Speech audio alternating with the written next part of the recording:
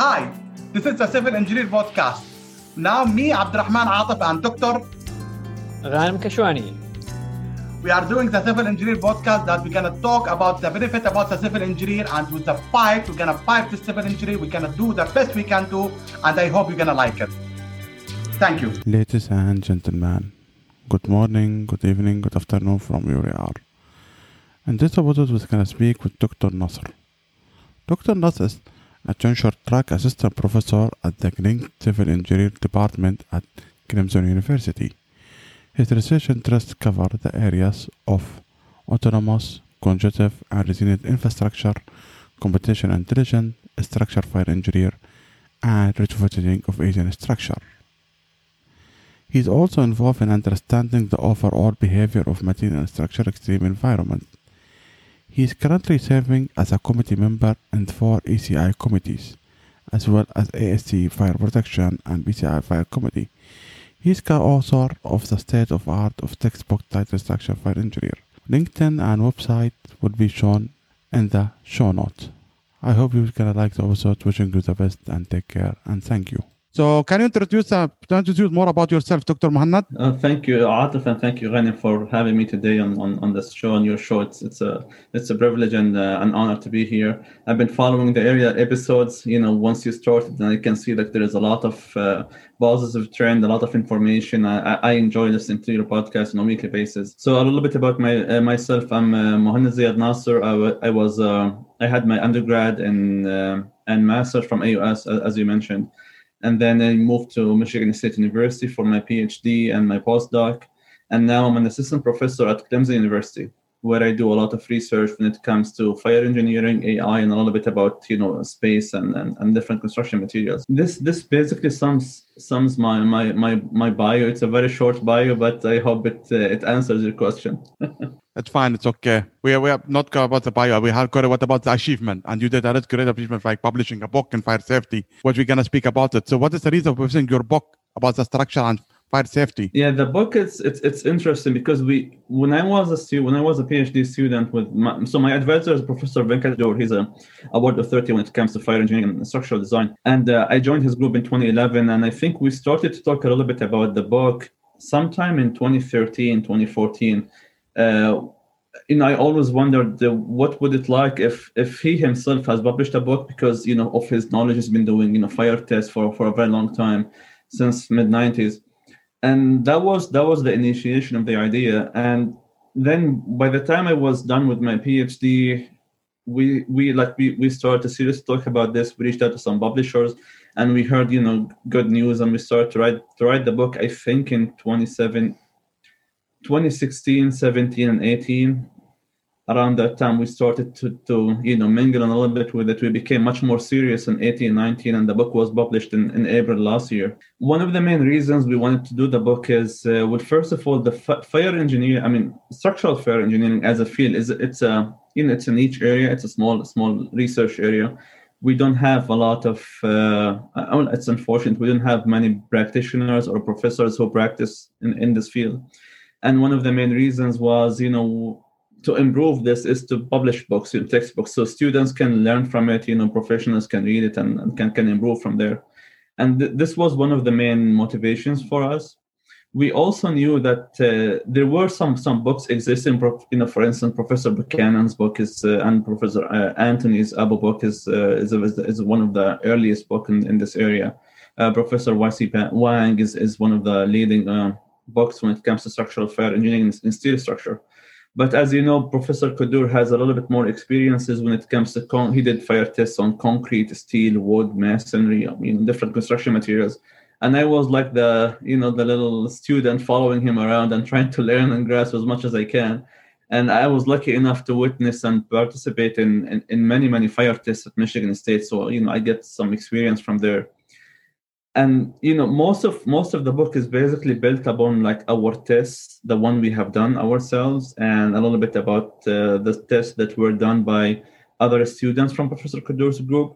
So it's a little bit it brings in a lot of hands-on experiences, and this was one of the things that pushed us toward, because there is a lot of personal touch to the book. it's a little bit different because whenever I go back and read a few pages, I can remember, okay, we've done this test in 2011 or 2012. I know the student because he was my senior when I was doing my PhD. And so as you can tell, the main motivation from this book was purely for education. And of course, we had to keep Professor Kudur wanted to have a little bit of a different venue. And every book we add, in every chapter, we actually talk a little bit about research, like what are our expectations in the future. And this was a little bit different from the other books because usually when you write a textbook, you want it to have a pure, mainly educational component to it, so you can teach students about different methods, different approaches to fire testing, to fire design, fire analysis. And we thought, it could be a little bit of merit to have a little bit more about research as well. So if somebody is interested in concrete structures under fire, they ask question, well, okay, what can I do for a master thesis or for a PhD thesis? Or if I was like a practitioner or an engineer in the industry, what are the things that require a lot of, a little bit more advanced thought to think about that? So, Dr. Muhannad, first of all, for me, I was very honored to attend your master thesis defense in iOS since we were colleagues. And I attended, by the way, the lecture of Professor Kudur when he came in iOS. And, I have a lot of technical question, because as you know, Muhannad, this topic is important for me. Structural fire safety, as you mentioned, we don't have that much abundance in the literature about it, and many people, they talk about the spalling of concrete, the yielding of steel, the codes. I mean, we have shortage of knowledge in the codes, that we need more holistic codes. Which kind of code I need to follow, and we have some codes when it comes for the ACI about elevated temperature, but it's not that specific, that as you mentioned in your book. And I went through your PhD thesis, and there is this point that it should be more specific. And the audience, they will ask, and the technical people, your book, a part of the kind of the talk about spalling of concrete and the yielding of the steel, what the most unique aspect that in the book that it highlights that another technical or journal paper is not highlighting in terms of design and thickness and the grade of the steel? It is all play a role in delaying the critical temperature before the yielding point. So, and it is all part of passive protection. And does as a structure, is only structure safety cover the passive protection? Can it play in the active protection with fire engineering? And if you can just, because I know that you're important, you highlight a lot about the AI that we can use in fire engineering. So I have a lot of technical question that if you can just give us hints that what you came from this book, that what the new things that we can apply it. And as you know that I am from Sharjah, and the fire engineering is one of the main challenges that we are facing in this area. Yeah, thank you, Ghani, for these questions. So I totally agree. We don't really have enough, people in practice. Within our field, it's a very niche area, and one of the things that we keep always thinking about is we would like to have more within this field. Like if you compare us to the earthquake society or like the wind society, we become a very, very small component from there. And of course, if you have limited number of people involved in an area, your research output will also be a little limited because you don't have enough person or people power to publish and do tests and stuff. When it comes to concrete spalling or basically whatever provisions we have in codes, I agree. Much of it is very outdated, and it's because of the initial thought we agree upon. One of the issues that always arises with concrete structures is spalling, and there is many theories about different spallings, about why spalling happens. And if you go back to the literature and you start to compare different studies or different documents, you'll see that this research group did this and this and witnessed spalling, and another research group did almost the identical steps, but they didn't have any spalling in their specimen. And this tells you something very interesting, and which is there is a big randomness to the phenomenon of spalling. I think we kind of know that a lot of the mechanisms that happens, whether if it's thermal stresses, moisture travel, vapor, stressing, and all those different theories, But the randomness problem it's going to have to come down, at least when I think about it, it has to come down from the sort of the pure material perspective. Like, for instance, this mixed design has this, this much aggregates, admixtures, water, and once you mix everything together and it hardens. There has to be something going on within that phenomenon. Plus the other aspects, which is loading rate, loading percentages, the geometry of the structural member, the type of fire that we have. Is it going to be like a standard fire design? Do you have a cooling phase? You don't have a cooling phase. So all these questions together brings us now to an interesting question, which is, if we have been studying this phenomenon for so long, how come we haven't used, or how come that we haven't, I would say, like, get it by now? What are the limitations? And the limitations, at least, when I think about it, it has to come from the way that whether we conduct tests. Like, for instance, I'm sure whenever we talk about fire tests, you have to have specific facilities, you have to have specific furnaces, you have to have expertise that know how to manufacture and test under fire conditions. And these are very, very expensive. Access to them is very limited. So plus, which is the major issue, is like the instrumentations and equipment that we use, the results they give us back, or the findings, the readings that give us back under 700 degrees or 800 degrees centigrade, there is a big, a big gap when it comes to reliability and those things together. So sometimes when we do tests, we always hope for the best. We always hope that we're going to get the most out of it. But in reality, all those measurements and data points comes with a big question mark. You have 10 to 20% plus or minus. So we kind of know, but in reality, we don't really fully know what's going on there. So all these challenges brings us to a new I would say, like, method of thought. For instance, perhaps and this was a question we had a long time ago. Doing experimentation is good. Doing FE simulations is great. But perhaps it's time to try something else, something different. And this is where we come up with the AI component. And now, for instance, we're trying to ask questions. Okay, what if we have all this testing data points? What's going to happen if we analyze them using AI in different algorithms? Let's just run the algorithms and see what insights we're gonna grasp, we're gonna get from. Because we have been doing the same traditional way of thinking for so long. You do a bunch of tests. You have data points, you throw up a best fit line curve, and now you have a function, or you have like an empirical equation that you can apply, which is good because it's helpful. But what's going to happen now if we try to use AI to try to mingle in these things? Like, for instance, now AI is doing phenomenal stuff in medicine. It's doing great in space. It's doing great in, you have now algorithms that can write softwares, for you. So what's going to happen if we apply the same methods to analyze fire data? Are we going to be able to get perhaps new insights that we haven't seen before? Is it going to help us to understand complex phenomena, for instance, spawning?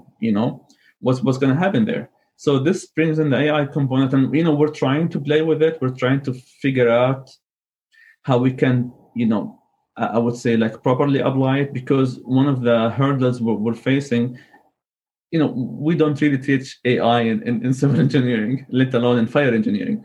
So you have students who graduate, become master and PhD students without proper training in AI. So it becomes a little bit a challenge, because now you have to learn AI, you have to learn how to code, and then from there, you have to go and start to use it to apply it to your problem. The goal is always to not just apply algorithms as is, because, as you know, algorithms are properly made by computer scientists, but perhaps we can develop our own algorithms that are specific for fire engineering problems or for structural fire engineering problems. So, Mohanad, this is my question. You mentioned about the numerical models. So, usually people, as you said, they have the empirical models and they use it and they're very happy and satisfied with it. And they do the experimental, they do a finite element, then they have somehow an envelope that gives them the prediction. So you are saying that by having this AI and the algorithm and the neural network they are using, now we may have better precision, better prediction, and in the future, what the build up, it will make massive difference between using regular numerical models and using AI. I mean, if you could just elaborate that for the audience, please. Yeah, this is brilliant question. So whenever you're trying to do an experiment, especially when it comes to fire, you have to spend a lot of money. It takes a lot of time. You can't really do many experiments. You probably can do like 4 or 5 tests, if you get lucky.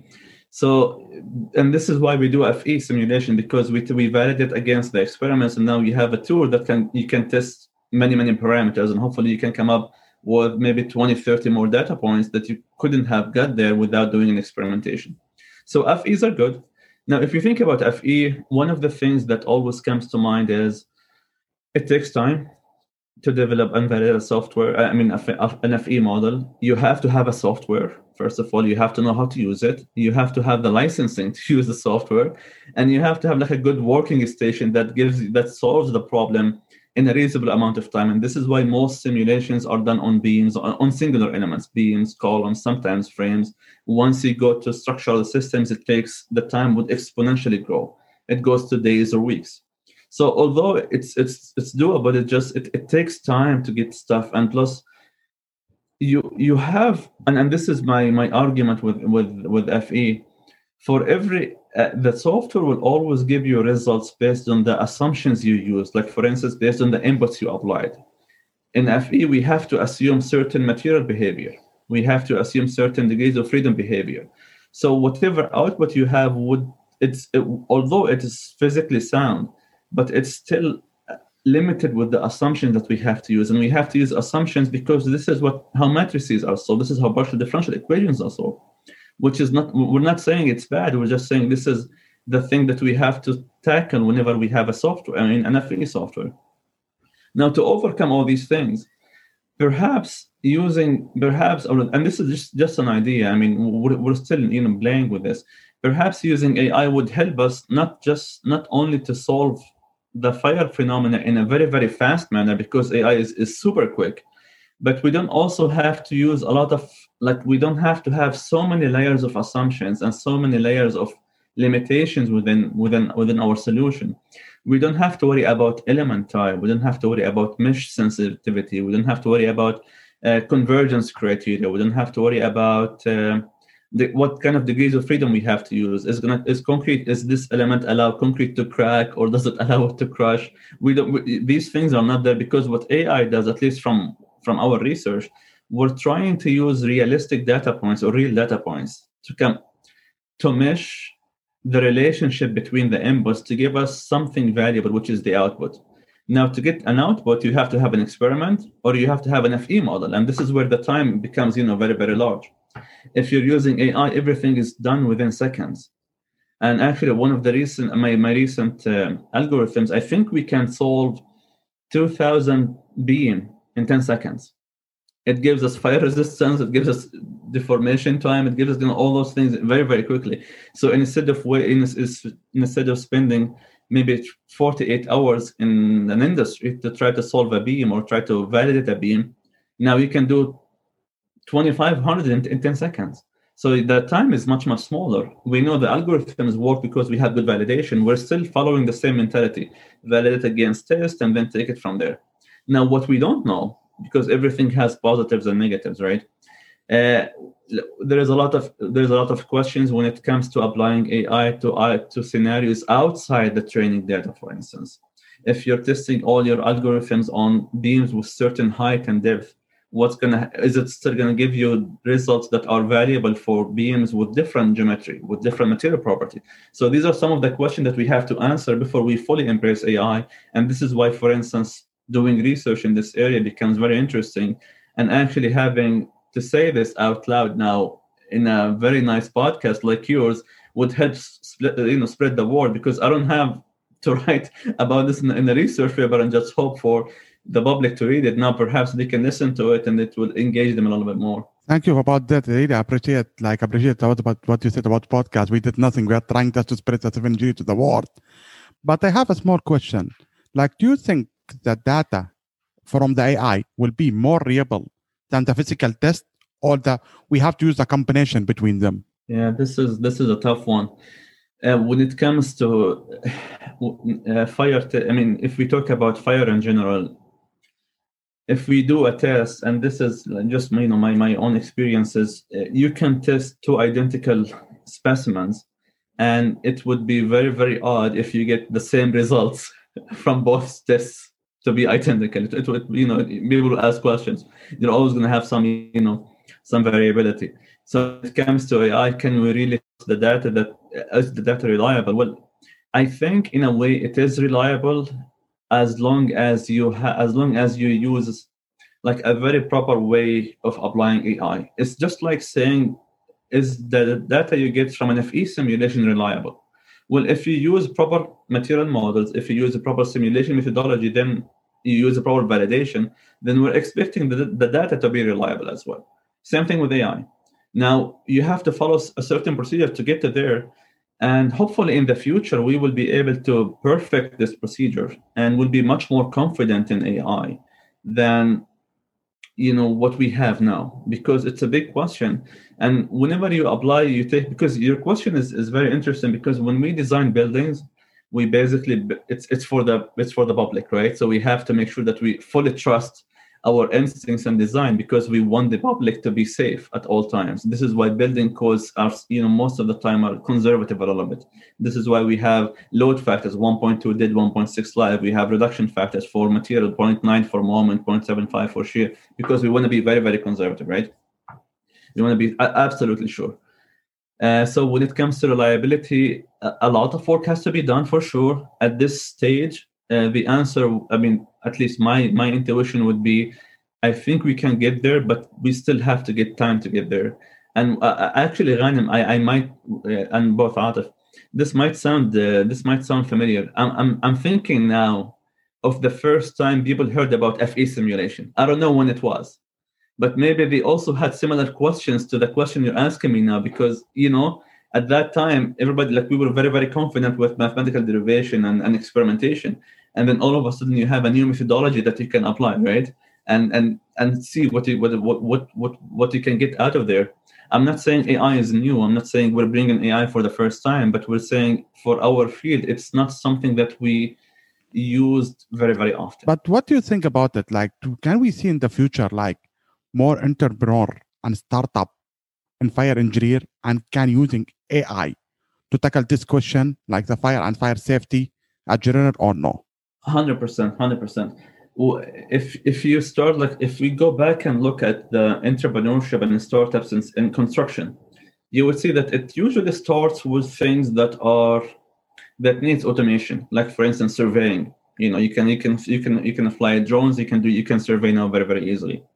And these things that require automation, in a way, it's interesting because the design of structures, in a way, it's a steps. Step one, step two. It's a process, and if you have a process that's well done, you can potentially automate it. And for this, you could use a software, like for instance, SAP, ETABS, all these software. They automate the solving procedure, right? That's what they do. In the same way, you can also use AI, and if you use AI, you don't really have to have a big capital to invest. You have to have a good, server, and you have to have some equipment. You don't have to have machines and tools and equipment to buy. All what you need is a good background in computer science and perhaps a little bit of resources to start to go, get some cloud services. And I believe it would, because what we're at least what my research group is doing now, we're trying to develop these algorithms, and we want to send it to the industry to test. And hopefully, once we get some feedbacks, we will be able to publish these, algorithms for the industry to use. And we're not looking to get, to get any monetary support or and stuff. We're just trying to accelerate the use of AI by having it tested in design offices. And this would be the best thing for us, because what's better to test something than the people who actually use it all the time.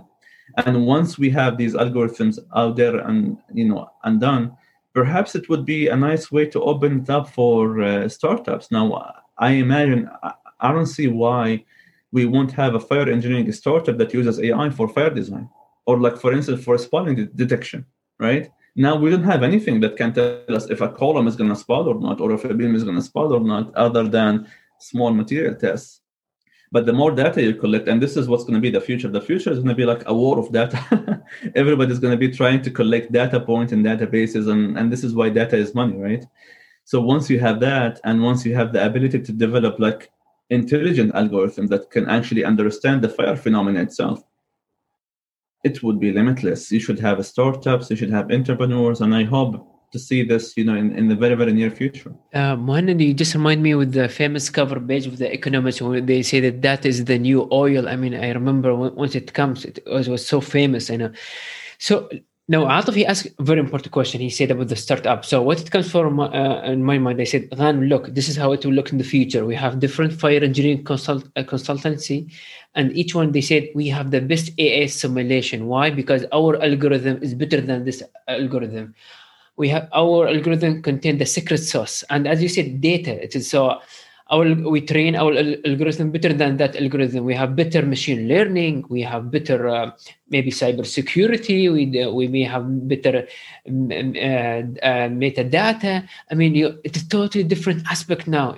So now it is a new area, not only in fire engineering, in the civil engineering, general structural engineering, that AI simulation for fire engineering. I mean, we barely have it in the structure. Now we talk about fire engineering. So I think this is the future is coming. That how before now, if we go currently now to the fire consultancy, everybody said our FE models and software is the best, but in the future said no, our algorithm. And then as you said about the data, and my question, should they use the real-time data? Because many people, they talk about real-time data, digital twin, we get the real-time data, or it is all in the past, or it's combination. I mean, all these questions coming in my mind, what do you think, Mohanad, about it? Yeah, I mean, the preference, at least, and this is my personal preference. The preference is always to use experimental data points, because this is the. I mean, experiments are almost like the holy grail of engineering, right? You have to have an experiment, and then from there you get the data points. But look, as we started this talk, we have limited data when it comes to fire engineering. So perhaps there is some merit there to use numerical data or augmented data points. The question is going to be, well, how are you going to merge both together, or are you going to develop algorithms based on realistic data points, or like based on numerical data points? I think the answer would be we can do both. Well, I mean, there is no limitations, right? You can teach an algorithm to understand the physical phenomena from tests. And then once you test it and do a sensitivity analysis, you might see the algorithm falling a little bit on some range of data points, right? Because we don't have tests to cover all ranges. We don't have tests to cover small beams, short beams, large beams, all those things. Maybe for those data ranges, you can supplement your database with numerical simulation, for instance, right? Or perhaps you can do an extra test to figure out what to do. As you can see, doing tests, it costs a lot of money, especially in fire.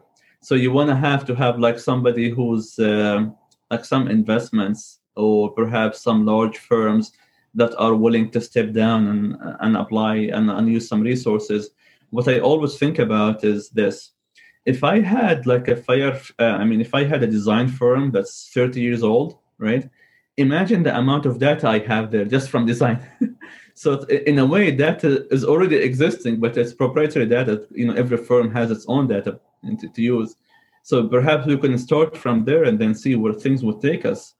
And perhaps if there is limitation, we can always supplement that with additional tests, or perhaps additional numerically obtained data points. Mohanad, just a question. When do you think that we'll have an official code that is, say, it is a code for AI simulation for structure safety fire engineering? Do you think this code will come soon, that for it's just focus in AI simulation for safety structure fire engineer? Do you think this code will come? Because most of our fire safety sometimes is performance design, not perspective design. So do you think AI simulation for fire safety, these codes are coming in the way? If we're talking about building codes, unfortunately, I don't see it happening anytime soon, because we still don't have a proper code for FE simulation, at ambient condition. So if we don't have that, it's going to be hard. But I know in the future it should happen. And the thing is, when it comes to building codes, you have, as we all know, we have to be absolutely sure that we know what we're doing. We have tried this for so many years, and we're very, very comfortable and confident with it. And most importantly, we know that the industry needs this code. Now, so far, I don't know. I know some industry, firms, they reach out to me. They're doing something with AI, but it's not mainstream yet. So I'm guessing maybe in the next 5 to 10 years, we should be something going on there. I know ACI has a committee when it comes to FE simulation of concrete structure. I think ACI 447, if I'm not mistaken. And they are trying to have like something very, very solid when it comes to developing codes and standards. So that's a very, very positive way. But I also know that it's been taking some time to get there. And I'm expecting the same thing to happen when it comes to AI. I think a little bit, maybe even more, just for the fact that at least in engineering, we learn differential equations, partial differential equation. We take matrix analysis. We don't do anything now with AI. And because our expertise is very, very minimal, I'm expecting there's going to be a lot of questions being asked. So do you think like this AI and new type of technology like digital twin, entrepreneurship, shall be taught from undergraduate level in order to tackle this problem and start improving these courses or no? This is a great question. When we talk about undergrads, one of the things we need to think about always is like accreditation. For instance, ABET, and for ABET to get an ABET, you have to satisfy a certain number of hours and credits and stuff. So adding new courses to a curriculum is usually hard, especially in undergrads, because you're limited with the number of hours. You don't want to have like 6 hours for someone to graduate in engineering. But I really think that these concepts can be applied within existing courses. Like we all have a course, engineering ethics, for instance. We all have a course when it comes to mechanics of structures. We can like have short modules, maybe like 1 or 2 lectures every semester to talk about entrepreneurship, to talk about startups. We can also have like maybe four seminar a semester where we bring in speakers to talk about entrepreneurship, where we bring in like somebody like you, for instance, who has been doing this podcast for civil engineers to come to talk about your experiences. And this would have a lot of merit. And then perhaps this would be like maybe a 1 credit per year for undergrads. It wouldn't take, it shouldn't take much time, much effort to deal with it, but it gives them at least an idea about what the future could be, what are the possibilities out there. Because as you know, at least when we graduated, we never heard about podcasts and entrepreneurship at that time. But now, look at you, you're leading the way, and hopefully everybody else will get to learn from your footsteps. Really, thank you. I appreciate for that regarding that. We're trying just to spread the message of the podcast to the world. We are trying that, what we are trying to do. But what about, for example, some people taking a double major, for example, because, for example, I saw in Canada, for example, some university, they are teaching civil and computer engineer or computer science. So you can have a technology of AI and civil engineering together. So engineer can have a design code or technical skill about civil engineer and coding and do the algorithm at the same time. Because to be honest, I saw that in some universities. Yeah, it's great. Like even my, I wish I did that. I really wish I did that. But for now, like at least in my academic affiliation, I'm part of the civil engineering department and the AI, institute in Clemson. So although I'm not doing double majors, but because of the way we're doing research, we're affiliated with that. I really think the double major is a great idea. But personally, I don't know the numbers. Like, I don't know how many students in a university are double majoring, especially, in general, or specifically when it comes to civil engineering plus something else. It would be great if it's advertised, and it would also be great if we can do, like, for instance, when you mentioned something about having the courses. Now I'm just thinking out loud. Perhaps we can have like maybe a short summer course. Every year, within 4 years, you graduate with civil engineering plus like a degree, a minor in AI. It doesn't have to be like a full major. It could be like a minor that students can do in the later 2 summers or like throughout 4 summers. And this is, it's short and sweet. It doesn't take much of their time, and it's also helpful when it comes to AI and civil engineering or fire engineering. Mohammed, I just have, because fire engineering is such an interesting topic for me. human behavior, how we should consider the AI simulation and human factor. I was thinking about it, do we need psychologists in this aspect or not? And second, for people, you are PE, and there is a specific PE for fire engineering or not, for the audience in general. So these are my two questions. So when it comes to evacuation, of course, social sciences is a major component. So we have to have somebody from there for sure, because what's interesting about fire is usually when if you look at studies that were done on pedestrians, the way they walk in cities and they choose locations, usually it's done when the persons feel comfortable, they're not stressed out, everything is nice, they're going for a walk to have something to eat and drink.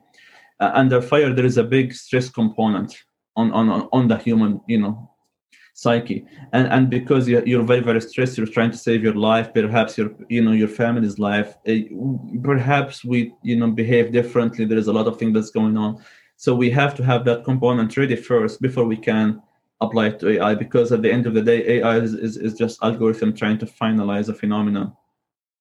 When it comes to your second question, Ghanem, about the PE, I know we have FPE, Fire Protection Engineer, so you can potentially get your PE in Fire Protection Engineer. But for now in the States, I'm a PE, I'm not an FPE. And actually, I get my PE in structures, but once you have a PE, it doesn't really matter that much what field did you take it into, because a PE is a PE. If you want to specialize in fire, like for instance, design of sprinklers, a lot of it, combustion, active systems, you might want to go for an FPE, because I think building codes or standards are either has changed, or now they're going to be requesting that whoever is going to be in charge of the fire component has to have an FPE degree. But I'm not 100% certain on this. I think if I misspoke, I apologize. So any final thought from you, Dr. Muhannad? Final thoughts. I mean, I know if you are a student listening to this show, I just would like to reach out and see. We have many opportunities. We mainly come usually civil engineers or either structural engineers or everything else, right? So if you choose to go through the structural engineering routes, we have a lot of earthquake, winds. You might want to give fire just a little bit and see what's going on there. It might be interesting to you. We don't actually have a lot of female engineers in fire. So I hope one day, we're going to have a lot of diversity. I hope we have a lot of equity when it comes to structural fire engineering or engineering in general. I would like them to know that times are different now. So there is a lot of room for entrepreneurship. There is a lot of room to go beyond the traditional or standard, way of thinking about engineering. So always ask questions, listen to podcasts. It doesn't hurt to reach out to people.